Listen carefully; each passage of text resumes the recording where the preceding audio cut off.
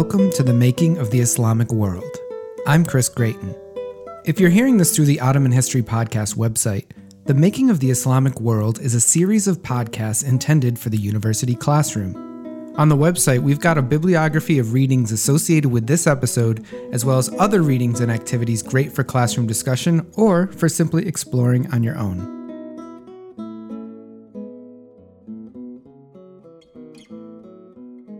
In the previous installment, we discussed the history of the first imperial caliphates in Islam, the Umayyads and the Abbasids, and we explored the culture and institutions of the Abbasid world in the 9th century.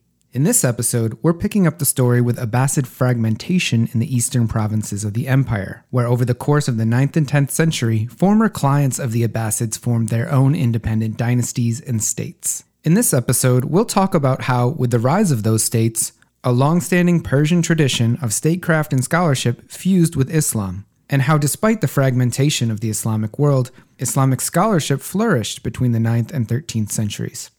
Alongside the rise of Persian language and culture, we'll discuss the spread of Sufism, which on one hand provided a different way of being Muslim, and on the other hand built networks of practitioners that easily crossed shifting political boundaries.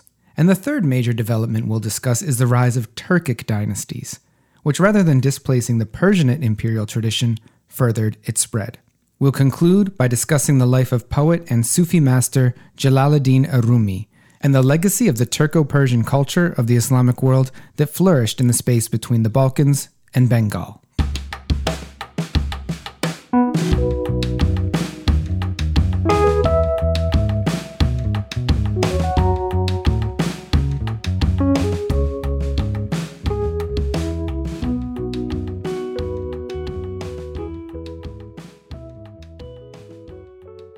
The Umayyad and Abbasid caliphates built ambitious and expansive empires, but centralizing power was an immense challenge. Here's UVA professor Joshua White. From the moment of the Abbasid Revolution, the process of spinning off distant provinces begins.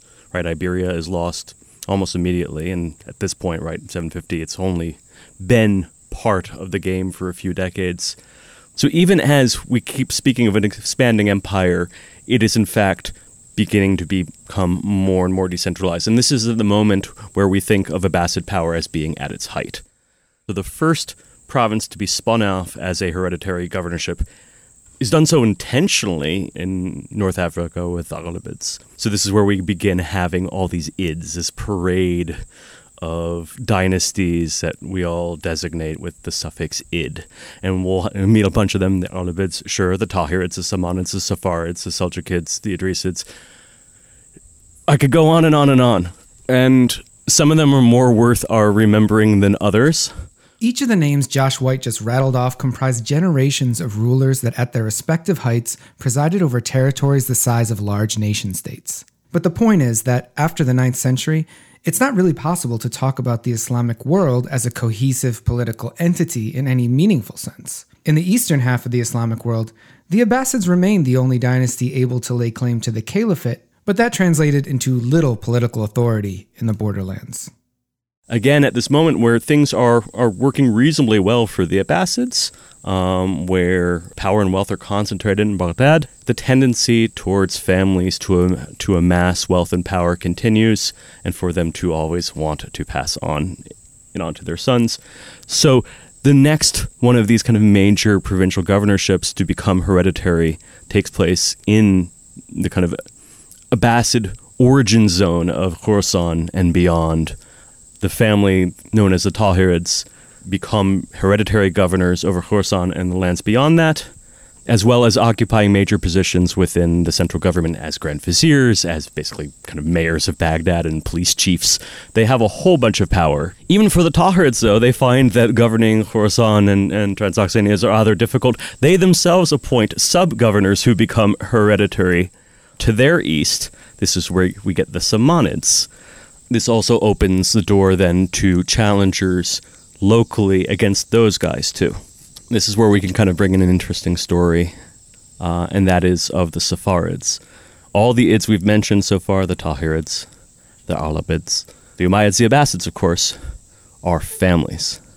A Safar is not a family. He's a coppersmith. They get this name from this guy, Yaqub ibn al-Layth as-Safar, who was a coppersmith in Iran, a guy who, at least the sources tell us, was rather uncouth, was in the habit of eating raw onions, which made him perhaps not too pleasurable to spend time around, and who basically became a local gang leader, running a band of toughs, beating up folks, and ultimately amasses power this way. And while the Abbasids and the Tahirids are too busy doing their own thing, this guy ultimately builds a small kingdom, eventually overthrows the Tahirids in their entirety, takes control of their territory, and marches on Baghdad himself. But it's kind of interesting to consider for a moment what these guys were actually seeking and what they received from the Abbasids. Nobody here at this point is trying to become caliph. Nobody's claiming to be caliph.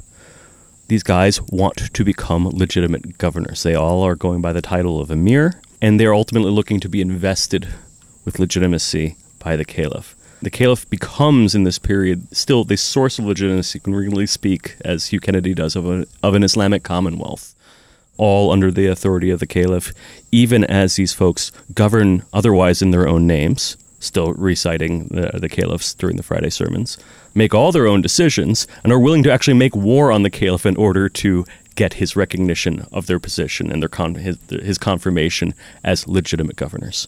So Baghdad and the caliph still occupy a really important position within the kind of political and religious universe here, but these folks are doing their own thing.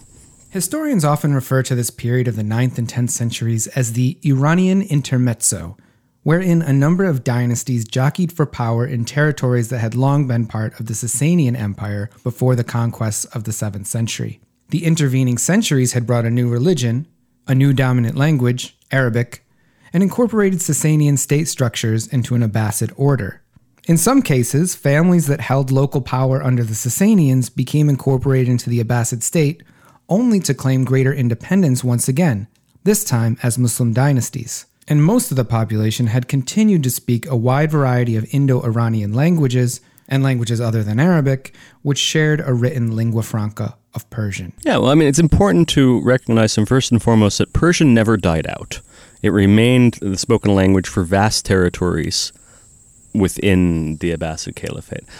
In much of the former Sasanian lands, the former low-level nobility, you could say, the landowners, remained in many instances in possession of their territories, and in control is for a time at least, right? Arabic becomes a key language of cultural production, though again by many people for whom it was not their first language in Abbasid territories. Persian's never gone entirely. The rise of Islam and the Arabic language did not erase Persian. In fact, Persian language would grow in importance during the centuries that followed. Neelam Koja is a postdoctoral associate at Yale University. Her research focuses on the history of what today is Afghanistan, Pakistan, and North India. During the period we're covering in this episode, the 10th to 13th centuries, those areas became increasingly Islamicized, and a new form of Persian language written in the Arabic script became the dominant language of communication across different parts of the region. Persian was the language of administration, it was the language of literature, it was the language of art. So even in books of art or architecture, you would see Persian written and embedded as ornamentation throughout. So Persian was capacious in the sense of how it was being used. So not just in the media, but also in the ways and the genres in which it was being used. You had Arabic as the language of early Islam. So people wrote, qasidas and all of this in Arabic. And soon you started to see in Persian people taking up the cause of Islam through the language of Persian as well. Persian, again, was a shared language. One of our great historians of Islamic studies, Shahab Ahmad, has said it is so large that we could call it the Balkan to Bengal complex. For well over 6 centuries, it was the language of administration, the language of literature. So I think one of the big questions that scholars think about is how tied is Islam to the language of Persian, right? So if you have people who are not Muslim, who are not devotees of Islam, but they use Persian, what does that then mean? So you have that on one hand, where you have a lot of people who have nothing to do with Islam, but just happen to work for a Muslim ruler, speaking and working in Persian. So does that mean that Persian is a secular language?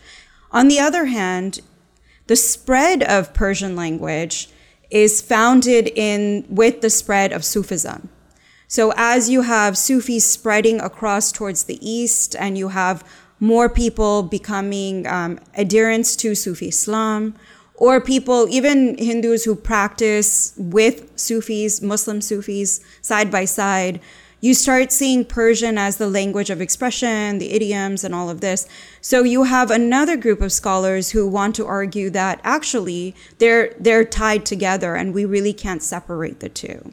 My own take on this is Persian is such a capacious language that it actually allows for all of it. And that's one of the things that I think is the beauty of Persian. If you go up north, like you go to Central Asia, that lands that now border places like Russia, or if you go west towards the Balkans, or if you go towards Ottoman Turkish lands, and when you go east towards like Bangladesh, Persian is being used in all of these spaces. And what allows for this is the grammar, I think. Arabic has a very strict grammar. They have very strict grammar rules.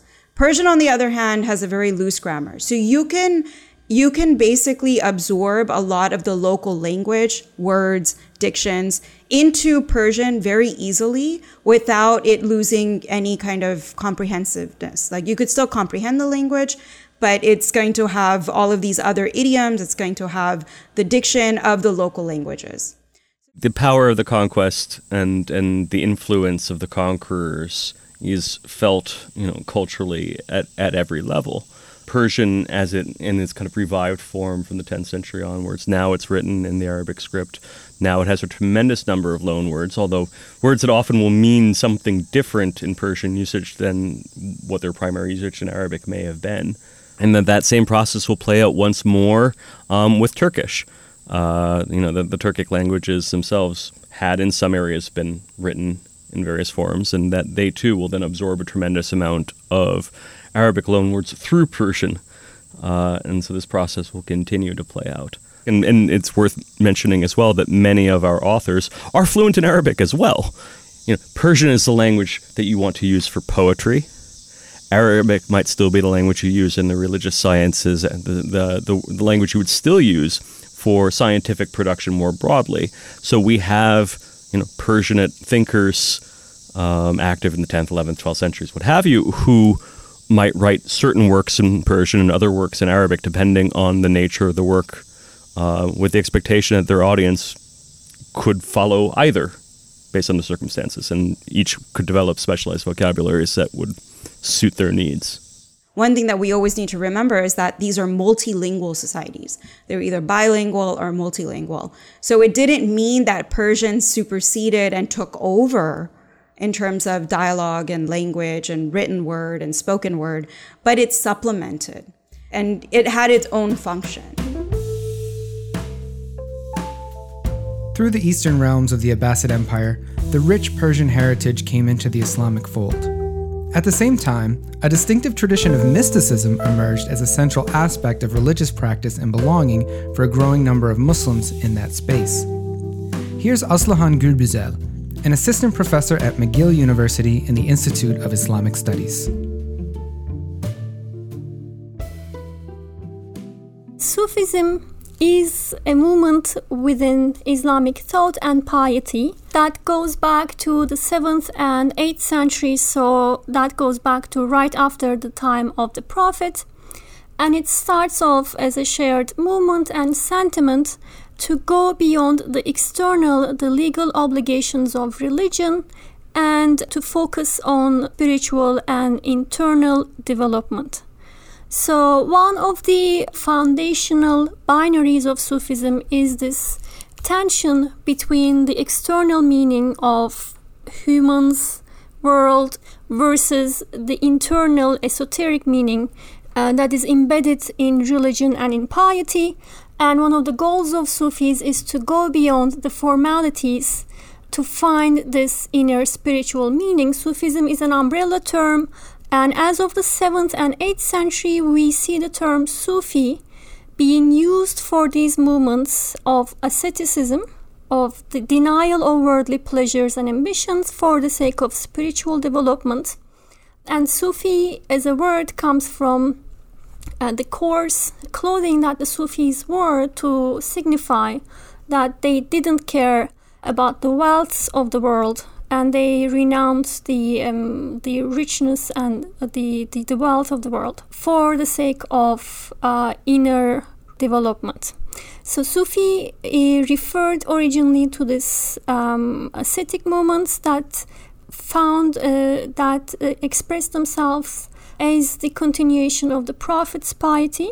Another word used for these early groups is Arif or Gnostic, which referred to experiential knowledge of God, which means that the direct access to the metaphysical realm, to the world of the unseen, in which the Sufi could experience direct encounters with the Prophet through the dreams, or even with God through seeing God. Sufism included many different influences. For instance, we can talk about the influence of pre-Islamic Persian religions, as we see in the case of the Persianate world, Sufis like Suhrawardi. It includes influences from Neoplatonism, where the world is seen as the manifestation of just one organizing principle, in which case it is God. And it includes philosophical orientations, as we see with the Neoplatonic philosophy inside Sufi teachings, especially by the 12th and 13th centuries. So Sufism is actually a composite set of beliefs and doctrines that included many different orientations, but it was also integrated into the mainstream teaching of Islam, especially as of the 10th century, which is when we see the first manuals, textbooks of how to be Sufi or Sufi ethics being written. And these early manuals actually try to reconcile Sufism with mainstream forms of Islamic knowledge, such as Quranic exegesis or such as theology. So it is not outside these mainstream forms of Islamic learning. And by the 11th century, it's integrated into the main body of Islamic learning as a distinct science, Islamic science, known as Ilm al-Tasawwuf, or the science of Sufism.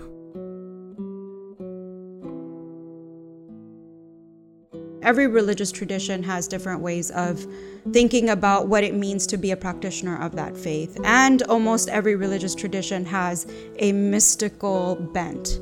Right? In Islam, that mystical bent is called Sufism. They are people who think about not just the exoteric, what can be thought about on the outside in terms of like ritual practice and ritual observance, but also what is esoteric, what is not seen, what is unseen, what is felt, and what comes from within. Persian language and Sufism were two important components of what we're calling Rumi's world. The other component was the rise of Turkic dynasties within this new Persianate political and cultural space. In the previous episode, we briefly discussed how the Abbasid armies enslaved people from the east, often referred to in the sources as Turks, to serve as soldiers, and how some of these individuals rose to positions of tremendous power. The name Turk itself was not a name that the diverse communities of Central Asia often applied to themselves at that time. But many of these people spoke a language related to modern Turkish and hailed from regions far from the imperial cultures of historical Persia. Turkic military personnel would find opportunities in the weaknesses of the Persian dynasties of the Iranian intermezzo. All these powers still have the same problem, though, that the Abbasids did, which is no matter how you rose to power, whether the caliph gave you the office and then you passed it on to your kids, or you seized it from outside, inevitably the question of how do you maintain your hold on power comes to be answered with slave soldiers, Turks. And the same problem that the Abbasids had will play out again and again. The Samanids will be overthrown by one of their own slave soldier commanders, and we meet another group of Ids, in this case not named after a family, not named after a profession, but named after a city, Ghazna, where they had their base. So we begin with a Turkish slave soldier, good name, Sebuktekin.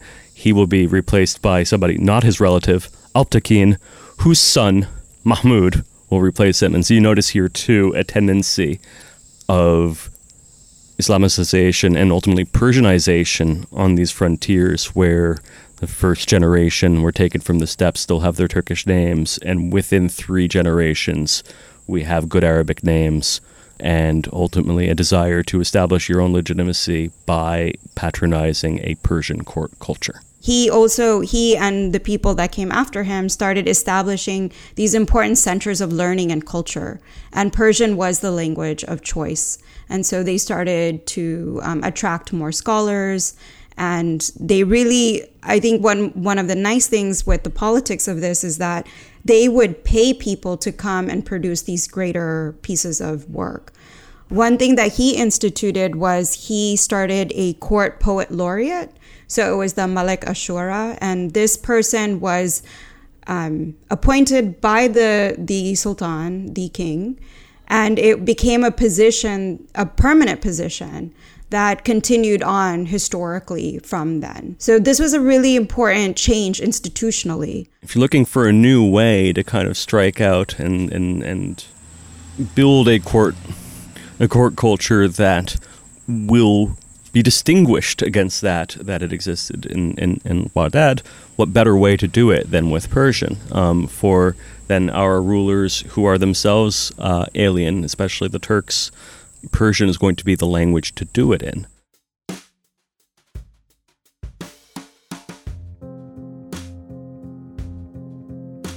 There are certain political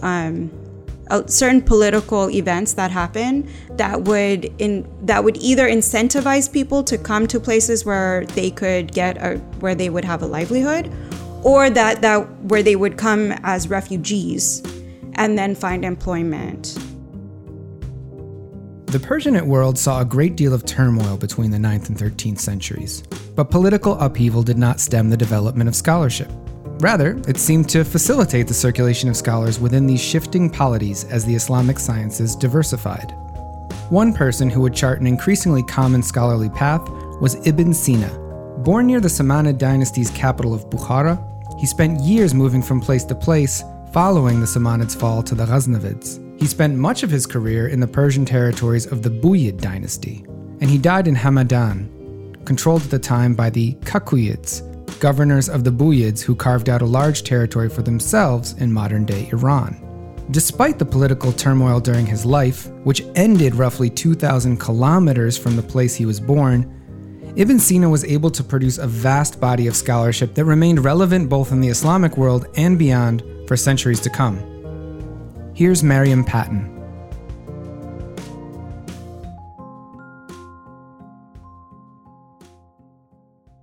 Ibn Sina was a late 10th/early 11th century polymath from what is today Uzbekistan. And according to his own writings, sort of on his life and his biography, he paints himself as this figure who, from a very young age, was quite learned and bookish and went off to study.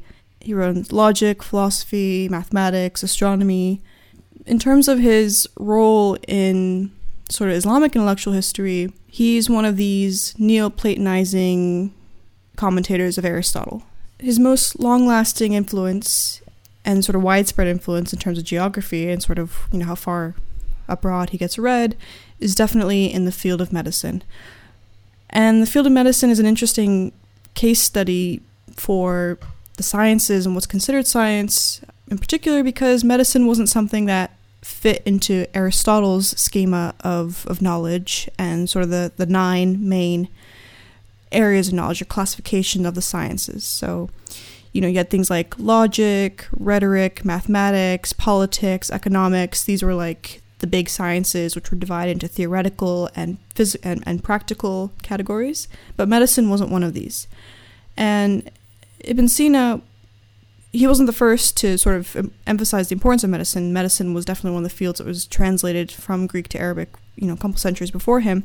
But what he did was, in particular, to add the Aristotelian logic to it and to make it fit into this broader scheme in a way that was legible and, made sense to the philosophers who were reading Aristotle and Plato. And now it made sense to also think of medicine in terms of the Aristotelian understanding of the cosmos, which is based off of this idea that everything on the sublunary plane, so Earth, is changeable and mutable. You have the 4 elements: earth, water, air, and fire.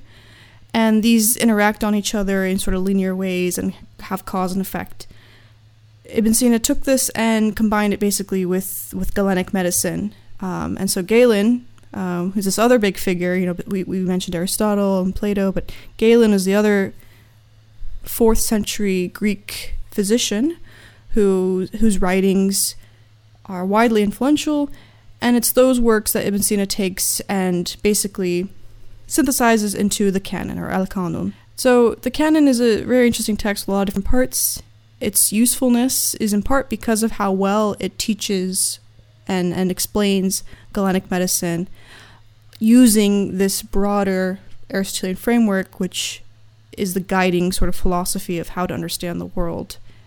If the body is understood as the site of the interaction of the 4 humors, that's a way in which the human body kind of mimics the broader cosmos, like it's a microcosm, which is actually a Platonic idea. So that's sort of where I was getting at when I said Ibn Sina is one of these Neoplatonizing Aristotelians.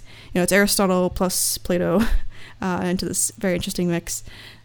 Basically, the body is understood as comprising 4 humors. So there's no microbiology, the idea of like organisms or like cells, that's not there. But instead we have the body and organs, which are the site of the humors sort of interacting and flowing through the body.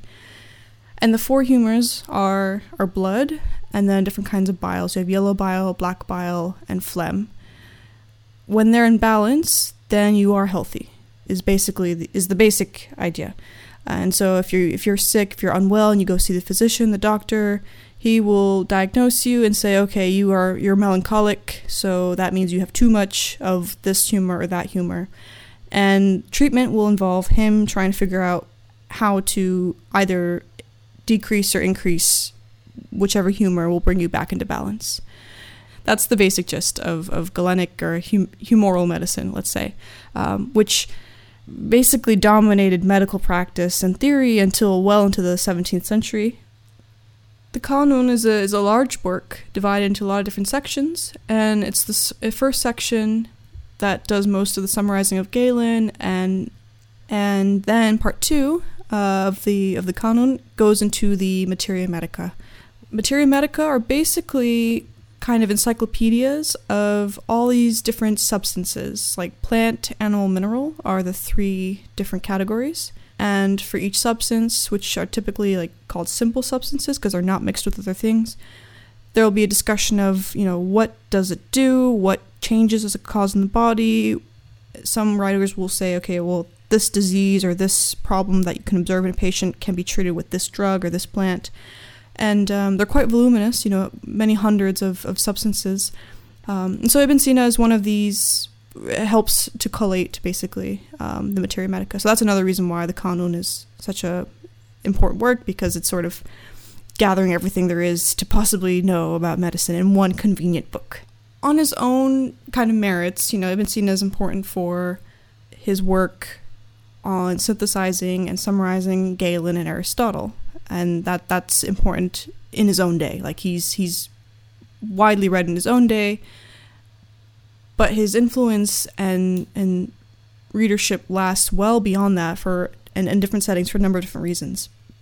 You have the Latin Arabic translation movement, which starts in Andalusia, southern Spain, and southern Italy. And part of the whole endeavor, the whole impetus behind these translations is to get at the original sources again, those of classical antiquity. It's worth remembering that knowledge of Greek was almost totally lost in Western Europe after basically the 5th century. Scholars are unable to read figures like Aristotle and Plato, though they know of them. Figures like Ibn Sina suddenly are seen as ways to get at the sources. But also, as scholars to be read within their own right. And the Qanun in particular is a pretty original work. So starting in the 12th and 13th centuries, you would then have another wave of interest and readership into the Arab commentators, Ibn Sina being one of them. In the medieval context, in particular that of the universities, where medicine is one of the main subjects taught, it's one of the three faculties. You have theology, law, and medicine. Ibn Sina is a major part of the curriculum. His lasting influence in the universities is very well documented, very well understood.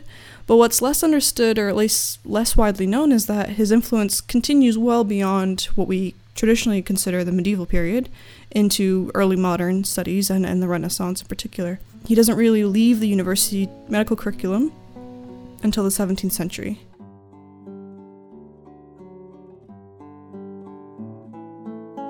If you're following along in my class at UVA, we're reading a small selection translated from Ibn Sina's Canon of Medicine. We're also reading a small part of Ibn Sina's correspondence with another Persian polymath, Abu Rayhan al-Biruni. Biruni was a remarkable person. He studied topics like physics, mathematics, and the natural sciences alongside Islamic jurisprudence and a whole bunch of languages. He was born in the Khwarezm region of modern Uzbekistan, which at the time was controlled by a dynasty who traced their origins back to the Sasanian period. But he ended up in an entirely different place, settling in the court of the Ghaznavids. In fact, he even traveled with Mahmud of Ghazni on his military campaign to India, where Biruni spent years and wrote extensively about India's religion, geography, and societies. His writings on India, which we'll also be reading for class, are cited as an early example of anthropological writing.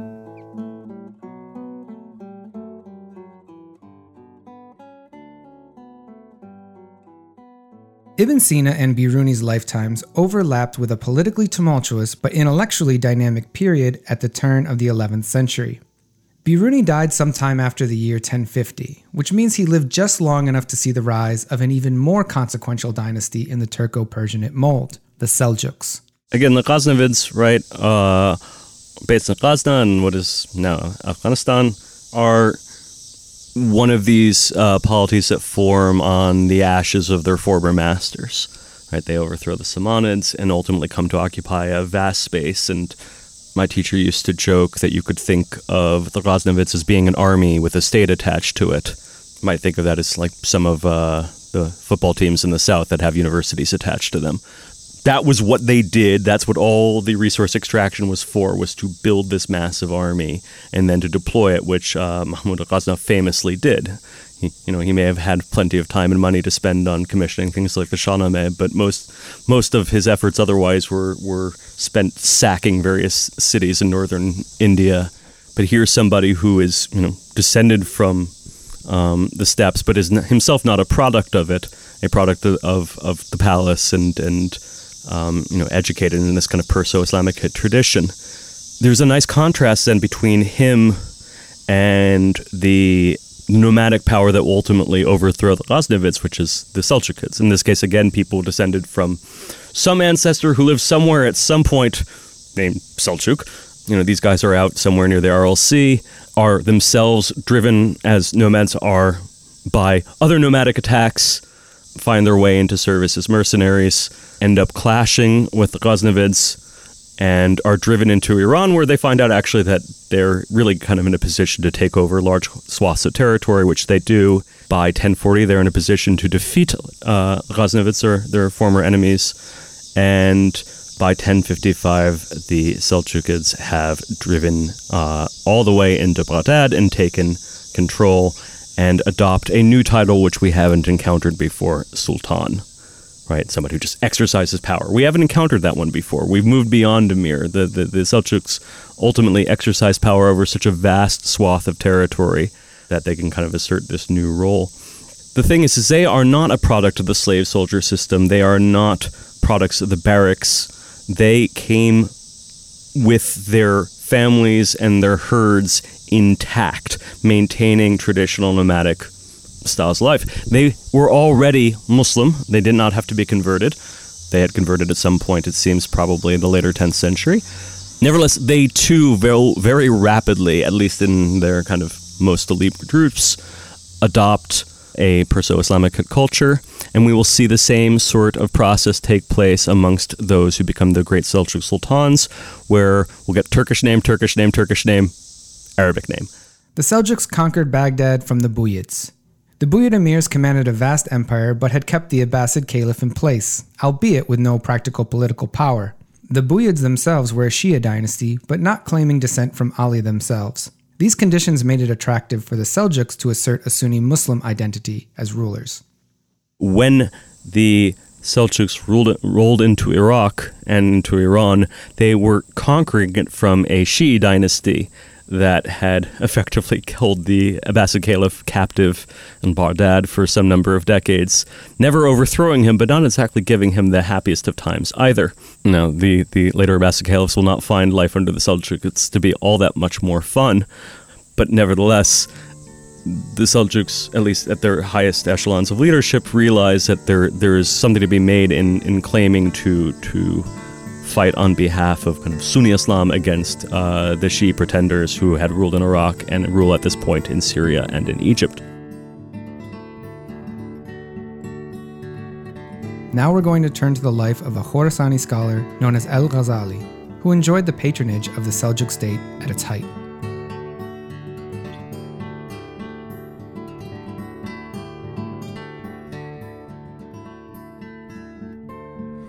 He received his early education in Tus, and then in Nishapur he received his advanced education, and under the Seljuks, Nishapur was one of the main learning centers of the Islamic world. Al-Ghazali had the support of a very interesting historical figure, Nizam al-Mulk.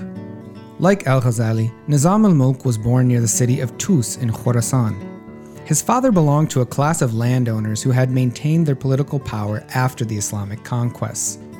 Nizam al-Mulk and his father actually spent a few years at the Ghaznavid court before entering the service of the Seljuks. After the assassination of the renowned Seljuk conqueror Alp Arslan, Nizam al-Mulk effectively ran the Seljuk Empire for about 2 decades before he too was eventually assassinated. Nizam al-Mulk established a network of schools or madrasas known by his name, the Nizamiyeh, and they gave scholars like Al-Ghazali the opportunity to thrive. The first 2 Nizamiyeh madrasas were in Baghdad and Nishapur. Subsequently, more Nizamiyeh madrasas were endowed in Herat, Balkh, and Isfahan. Nizamiyeh madrasas were not the first madrasas in the Islamic world. The transition from informal learning in mosque circles towards more institutional madrasas had already been underway. But Nizam al-Mulk's madrasas are distinguished by a new prosperity and by a new degree of institutionalization. It was considered in this period to be part of Seljuk legitimacy to be endowing learning centers, particularly in the form of madrasas, throughout the Islamic realm. They were centers of teaching which also allocated funding for the lodging of the teachers and students, so they were full campuses, living complexes. In addition to the main goal of a madrasa, which was legal learning, these institutions were centers for sciences such as astronomy or medicine. Madrasas were centers of medical learning, hospitals, and healing, as well as legal learning. When Ghazali was invited to the court of Melik Shah in 1085, he first occupied himself with writing on politics. So this was a shared occupation between Al-Ghazali and his patron Nizam al-Mulk, who also wrote a book on politics called Siyasetname, the Book of Politics. And the main political question that occupied the thinkers of this period was how to understand the relationship between the caliphate as a historical institution and as an institution that continued to have influence in the Islamic world, and the newly emerging Turco-Persian dynasties, which did not have the Islamic legitimacy of the caliphate, but which had and exercised de facto military and political power.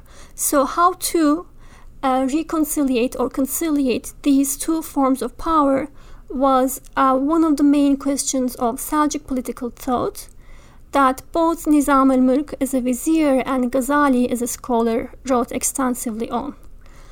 The idea that both of these writers and many other Seljuk authors defended was that there were two forms of power, one of which is caliphate. It is based on descent from the family of the Prophet, so the Abbasid caliphs would be from the family of Abbas, who was the uncle of Prophet, so there is a visceral connection to the age of the Prophet through the caliph. Whereas the other form of power was sultanate, which referred to power, qua power, sheer military and political force. And what Ghazali argued was that this power, sultanate, political power, was as important as the caliphate, which was the religious form of power, because only in well-maintained, well-ordered society one could expect Islam to be practiced properly and to flourish properly. And of course, the Seljuks were not the first people who thought about this question of caliphate versus sultanate. But what's new with Ghazali is that, unlike some earlier thinkers, he doesn't think that political power is subject to caliphate and is inferior to the caliphal power. He thinks that they are equal and they are equally important in the maintenance of order in the Islamic world. Al-Ghazali's argument made sense in an empire being de facto governed by the vizier of a Seljuk sultan who ruled nominally in the name of the Abbasid caliph. But his emphasis on order was also reflective of the chaotic times in which he was writing. Ghazali's world is one of disorder in which he sees the assassination of many prominent public figures, including the vizier Nizam al-Mulk. It is a world of disorder in the sense that the Seljuk dynasty starts to fragment into other dynasties such as the Iran Seljuks, the Rum Seljuks, the Syrian Seljuks, and the eastern end of the empire frequently starts to change hand, and the boundaries of the Seljuk land are constantly threatened by rivaling Turco-Persian sultanates. So this brings us to the second focus of Ghazali's political thought, which is that the maintenance of order is an important goal of Islamic rulership. If the overthrowing of an unjust ruler is going to cause disorder in the world, one should better refrain from this. One should rather put up with an unjust, impious sultan than to see disorder. In his work on the Sultanate, Al-Ghazali sounds like an extremely pro-establishment figure. Yet in the midst of the Seljuk Empire's internal turmoil, a crisis of conscience led Al-Ghazali to turn inward towards the practice of Sufism. Ghazali goes into a personal crisis, which we know about because he wrote one of the most interesting works of this period, which is an autobiography, but a spiritual and intellectual autobiography, called Deliverance from Error, in which he talks about what led him to quitting this highest prestigious job in the Nizamiye Medrese and to becoming essentially an itinerant Sufi for the next 5 years. So according to what he says in the Deliverance from Error, he writes that more than 300 people attended every single lecture of his, which is a huge number, and it shows his popularity. And he writes that this led him to question the reason why he was actually teaching at a medrese. Was he teaching it because it's so prestigious, it brings him money, it brings him the courtship of the rulers and popularity, or was he teaching it for the sake of learning and spiritual development, which is the only acceptable reason for one to pursue studies. So here we see that foundational binary of Sufism between the external and internal motivations, and he, according to his own statements, he starts to question his sincerity. Historians think that this wasn't the only reason that why he left his teaching position and wrote this work, but in his deliverance from error in his intellectual autobiography, he writes that there are forms of knowing God specifically, which are philosophy, theology, Sufism, and Ismailism. And he rejects all three of these, apart from Sufism, which is the only valid form of knowledge. But this should be taken as a rhetorical rejection, because one of the achievements of Ghazali's overall work was to integrate philosophy and theology with Sufism, and to theorize a new form of Sufism which was different from traditionalist Sufism, which was based mostly on the collection of sayings of the Prophet. This order led al-Ghazali to Sufism, which provided order in another sense. The first Sufis were individuals or small groups that were disparate, but as of the 12th century, Sufism is organized as neat hierarchical societies with firm rules and firm boundaries. So the formation of Sufi communities is a feature of the 12th century, and it continues from there. The Sufi communities are organized around a silsile, which means a genealogy. This is a chain of transmission of inner knowledge from person to person. So it's not a study chain. It doesn't show that you studied theology or Quran or whatever, but it shows that you had a living relationship with a living master. And these chains went back all the way to the time of the Prophet, once again showing that the Sufi claim that Sufism was rooted in the practices of the Prophet. In addition to these genealogies, Sufi orders had distinct methods. So every Sufi order had a distinct method of remembrance of God, zikr, or had a distinct theory of khalwa, which was seclusion, but how long will you go into seclusion? What are the rules? What are the boundaries? And we should also talk about belonging in a Sufi community, which wasn't necessarily a full-time job. So there were gradations of belonging into a Sufi community. At the core was the Sufi order, Sufi master, and his household. So the family was a big part of this household, but the students could also become part of this household, particularly by marrying into the family, by marrying into a freed slave of the family or a daughter of the family. So at the core of this was the master and his household. Around that core, we have students or disciples who attend the lodges for learning. And lodges were important centers of Islamic learning where one could learn not only the Quran and the Prophet's saying, but also Persian literature and Persianate literature.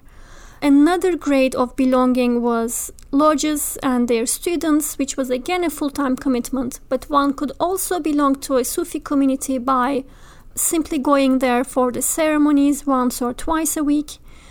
These ceremonies included sermons, but also included chanting, singing, which required very little literacy and which were ceremonies that anybody could attend. So in this level we have soldiers, artisans who would go to the lodge once or twice and who would consider themselves as part of that community. Another gradation is just a very popular level of people going to Sufi lodges just to visit graves for saint visitation, which again requires no literacy, but it does tie one to this Sufi community. This is what I mean by saying Sufi orders were an important element of the social fabric of the Islamic world, particularly from the 10th and 13th century and onwards, when there was very little centralized authority, Sufi orders rise as places of social solidarity and social belonging, in addition to intellectual and ethical and spiritual training. By the end of the 11th century, the Seljuk imperial structure was faltering in its eastern heartlands, but in the west, the frontier of the Byzantine realms became the site of new dynastic consolidation and settlement. We have to consider first that the Seljuks, when they roll into Iraq and then into Syria, are still primarily nomadic, right? The vast majority of these people are coming in, again, with their flocks and with their families. If you are a nomad from the steppes of Central Asia and you end up in Syria in the summer, you're not going to be a particularly happy person. What exactly are your horses and your sheep going to eat? There's not nearly enough grass for you. And so it turns out then that the Christian kingdoms of the Caucasus and the Byzantine Empire in Anatolia are a really useful pressure relief valve, because there you encounter nice steppe lands, beautiful grass, and lots of people who, being that they're independent Christian kingdoms, you can raid and enslave legally. And so beginning in the 1040s, increasing in the 1050s and 1060s, you have waves of raids by nomads who are not really being directed by the Seljuk leadership, but are just kind of pouring in. Nevertheless, for the Seljuk leadership, we know that their main goal was to ultimately take on the Fatimid caliphs and to conquer the lands in Syria and Egypt. And they ultimately succeed in Syria, Egypt, not so much. But that they continue to try to avoid actually war directly with the Byzantines. And this is how we end up with what ends up becoming an incredibly important and famous encounter at Manzikert in 1071. So Manzikert's near Lake Van in the far east of what is now Turkey. The Seljuk Sultan Alp Arslan had made peace with the Byzantines, or so he thought he had, but it turned out that the Byzantine emperor had double-crossed him, that it was his intention to march with his army to confront the Turks and hopefully drive them from the region entirely, because at this moment, much of Anatolia is farmland, and while they had begun to restructure their land tenure system to turn the farms into sort of militarized peasant holdings, this was a process that took some amount of time. The long story short here, then, is that this battle does not go well. The Turks realize what's going on, have useful nomadic battle techniques that are unfamiliar to the Byzantines. The feigned retreat followed by recircling and dropping tons of arrows on their enemies does not work out for the Byzantines, and ultimately their emperor is captured. Now, the result of this, effectively, and not just because of the sting of the defeat itself, but because of the political wrangling that takes place in Constantinople while their emperor is held captive, effectively opens the door to the Seljuks, and more precisely to Turkic nomads more broadly, who flood into Anatolia in the years that follow. There is not, in fact, much in the way of a government, Seljuk or otherwise, in Anatolia for much of the succeeding decades. In time, in fact, the Byzantines begin to support something forming like a government with a Seljuk prince at its head in Anatolia, if only so that they have somebody to talk to. The actual kind of first Seljuk Sultan of Rum is a guy who actually sets up in Nicaea in 1081 and holds that space until the Crusaders show up and push them out in the final years of the 11th century. They ultimately regroup in Konya. And really the kind of apogee of Seljuk power comes later in Anatolia, completely separate. So the same moment that the Great Seljuk Sultanate, which, at least technically speaking, rules over everything from Central Asia to Syria, begins to fall apart, Anatolia ends up being actually pretty well insulated against all this because nobody really cares. It's its own thing. It's absolutely the Wild West.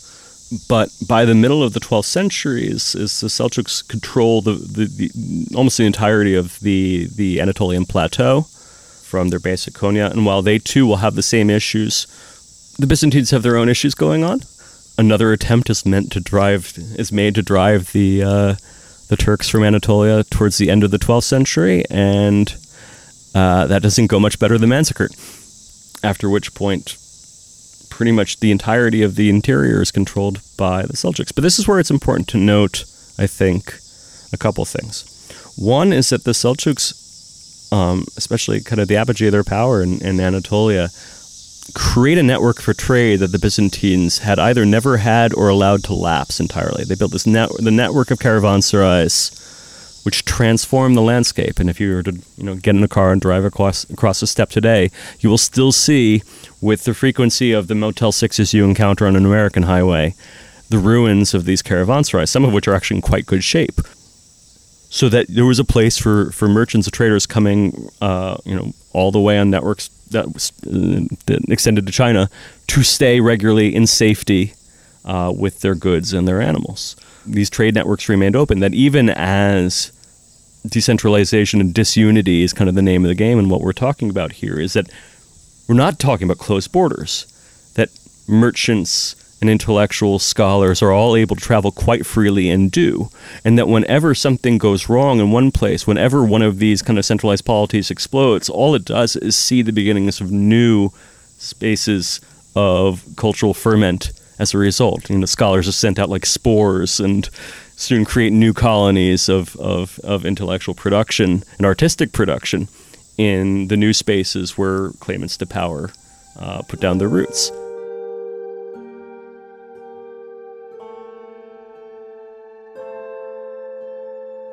Perhaps no single person's life encapsulates the dynamics of the Islamic world during the 13th century better than that of the figure Jalaluddin Muhammad Rumi, who settled in the Rum Seljuk capital of Konya and became one of the most famous authors ever to live in what is now Turkey. As it turns out, his presence there was largely an accident of history.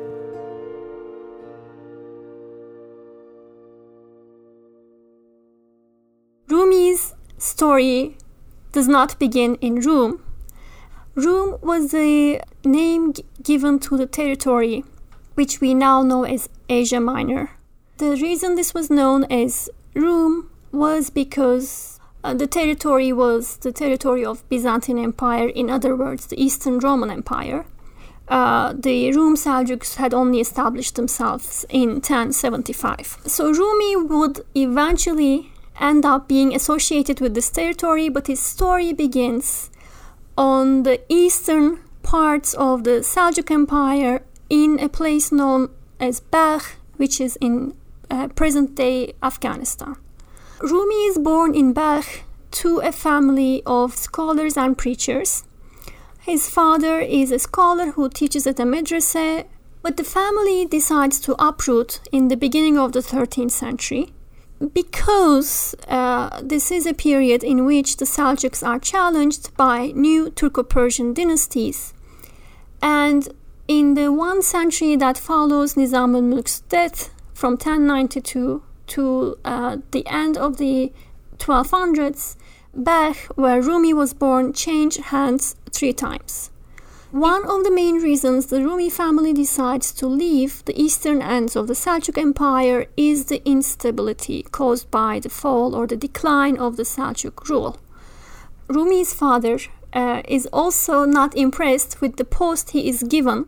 He considers he deserves more. He calls himself the king of scholars, Sultanul Ulema, and he is in search of a better position, so he uproots his family, as scholars do, and he starts moving in search of a better madrasa and a better career. Rumi's father moved his family from place to place in Persia and Syria, stopping in Mecca along the way. But it was in the newly conquered lands of Anatolia where he could find real opportunities to elevate his scholarly profile.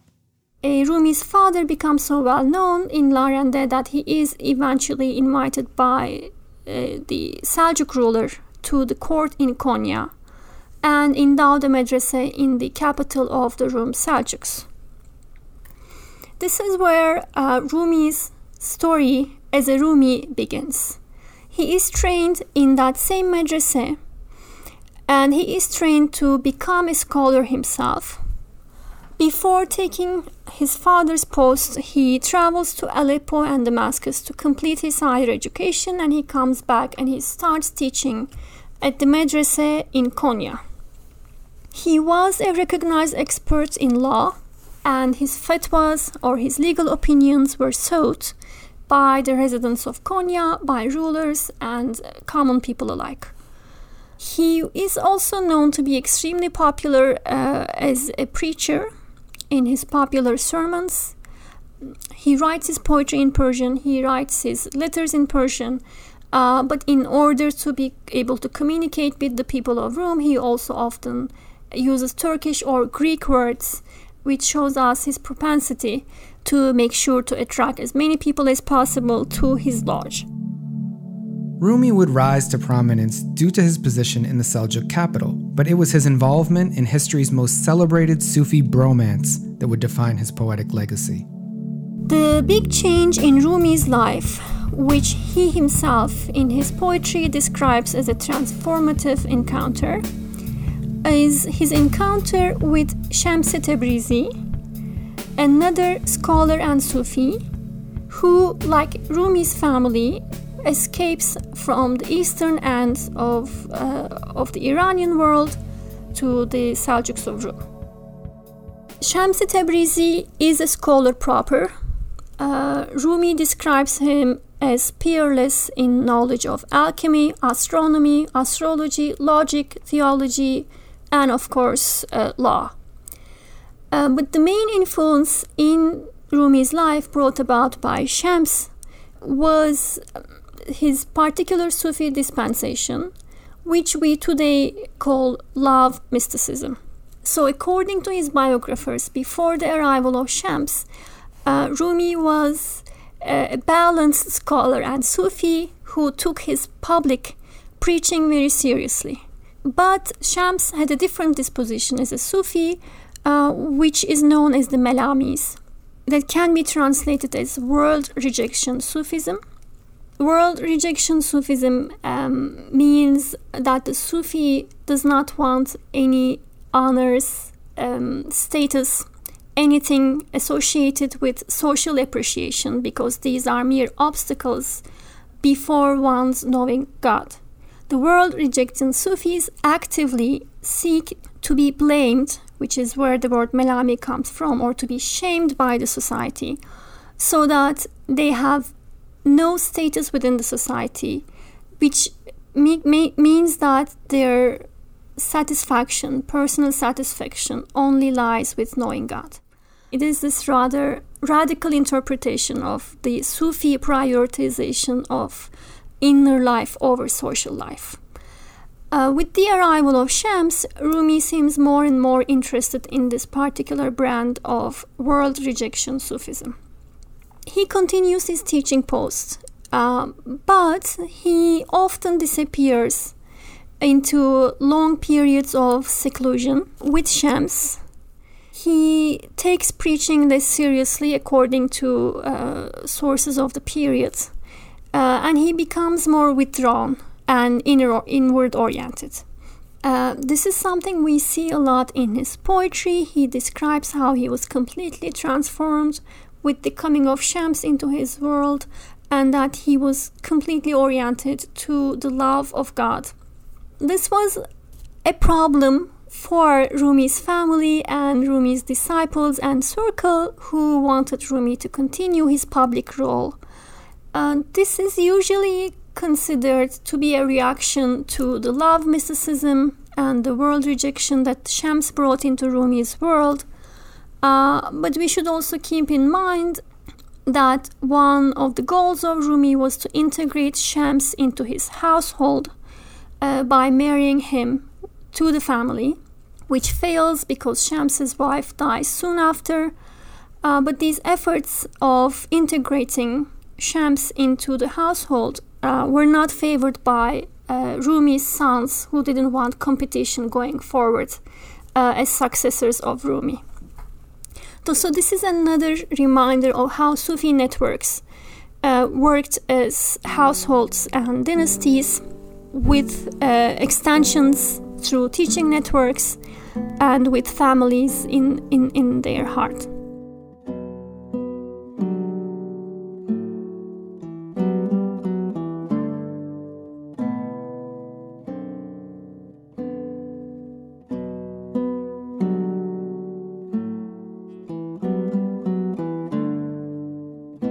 Rumi's poetry is among the classics of the Persian world that were written in this period, by which I mean the period from the 11th to the 13th century. These Persian classics informed the practice of literature, Sufism, ethics in Islamic courts for centuries to come. Rumi's Sufi thought and popularity as a poet have transcended time and place. In the United States today, you can find translations and interpretations of Rumi so far removed from the Islamic context and so distorted that it would be impossible to tell that Rumi was a Muslim scholar at all. Even till today, the name Rumi strikes, gives a sense of what that means, right? How important this idea of mysticism is, even in the context of the United States. Rumi is someone that everyone likes to read, or, he was like his book of poetry is one of the bestsellers, and it has been. The fact that Rumi might be considered America's best-selling poet is simple enough to critique and analyze. But there's a more complicated debate about how to characterize or place Persian authors like Rumi, who in the mode of Al-Ghazali, Al-Biruni, Ibn Sina, and countless others, made their name by moving throughout the Turco-Persian world. One of the misconceptions, or one of the ideas that Europeans have put forth, is that Persian is the language of a people from a land called Persia. But if you look at the historical sources that are non-European, how tied is the language of Persian to the land of Iran? So this is the reason we want to call Rumi not as Persian, but as a Persianate author, who was not ethnically Persian most likely, or who did not live in historical Iran, but who was part of this world of Turco-Persian cultural unity, which was held together by the courts and the lodges, which were centers of Persian production. Later, after the 13th century, when vernacular started to be used in the Islamic world, for instance, when Turkish was used as a literary language, it was again these Persian classics written in this period that served as the models of these newly burgeoning literary cultures. We'll conclude this podcast with one last piece of the Persianate literary tradition, the Shahnameh. The Shahnameh, or Book of Kings, is a long epic poem in the Persian language, written by Ferdowsi, who was born in Khorasan. Composed at the turn of the 11th century, the Shahnameh was a mixture of Persian myth and pre-Islamic history from the Sasanian world. In this sense, it was very rooted in the Persian language and the territory of Iran. Yet it was commissioned by the Ghaznavids, a Turkic dynasty. So it perhaps is a little bit ironic then, the great Persian national epic, if we like to use words like national. The Shahnameh is commissioned by a Turkish slave soldier, or at least by the descendant of one, right? That it is a product of this environment, and that ultimately the people who are going to sponsor with money and with legitimacy this culture are people for whom that language is not their first language either. This was a very important piece of literature that over time had been replicated and re-rendered in a lot of different contexts, using a lot of different artistic modes, using even the story themselves had been changed depending on the actual person composing the story, right? You could think of it as the form stays the same, but the stylistic choices are where you see the creativity. The power of narrative is something we really need to think about very seriously here. And the Shahnameh gives this narrative voice, right? It gives the power of narrative to describe the times. I work on the 18th century, and still you see references back to the Shahnameh. So you will have people who are called Rustam al-Hind, the Rustam of Hind in 18th century sources, because this was popular culture. Everyone knew the Shahnameh. So what I'm listening for is what the narrative is telling me for this present moment. And it was a work that was imitated not only by Turkish and Indian courts, but imitated to some extent in Armenian and Georgian languages, which is to show that the impact of Persian was no way limited to Persian societies or what we consider geographically the equivalent of today's Iran. The Persian classics written in this period inspired productions of courtly literature and ethical literature in courts of the Islamic world throughout, from Cairo all the way to Lahore.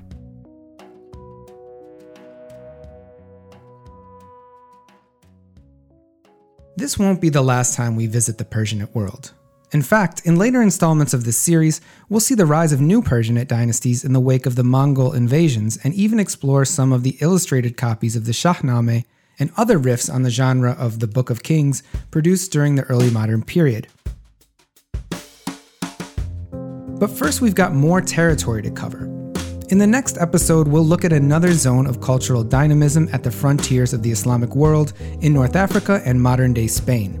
Then we'll return to a dynasty that has already popped up a few times in our discussions, the Fatimids based in Cairo, and their broader impact on the Islamic world both as purveyors of a new Ismaili version of Islam in the Shia tradition and as rulers at the center of a trade network that linked the Mediterranean to the Indian Ocean. I'm Chris Gratton. Thanks for listening, and join us next time in the special Ottoman History podcast series on the making of the Islamic world.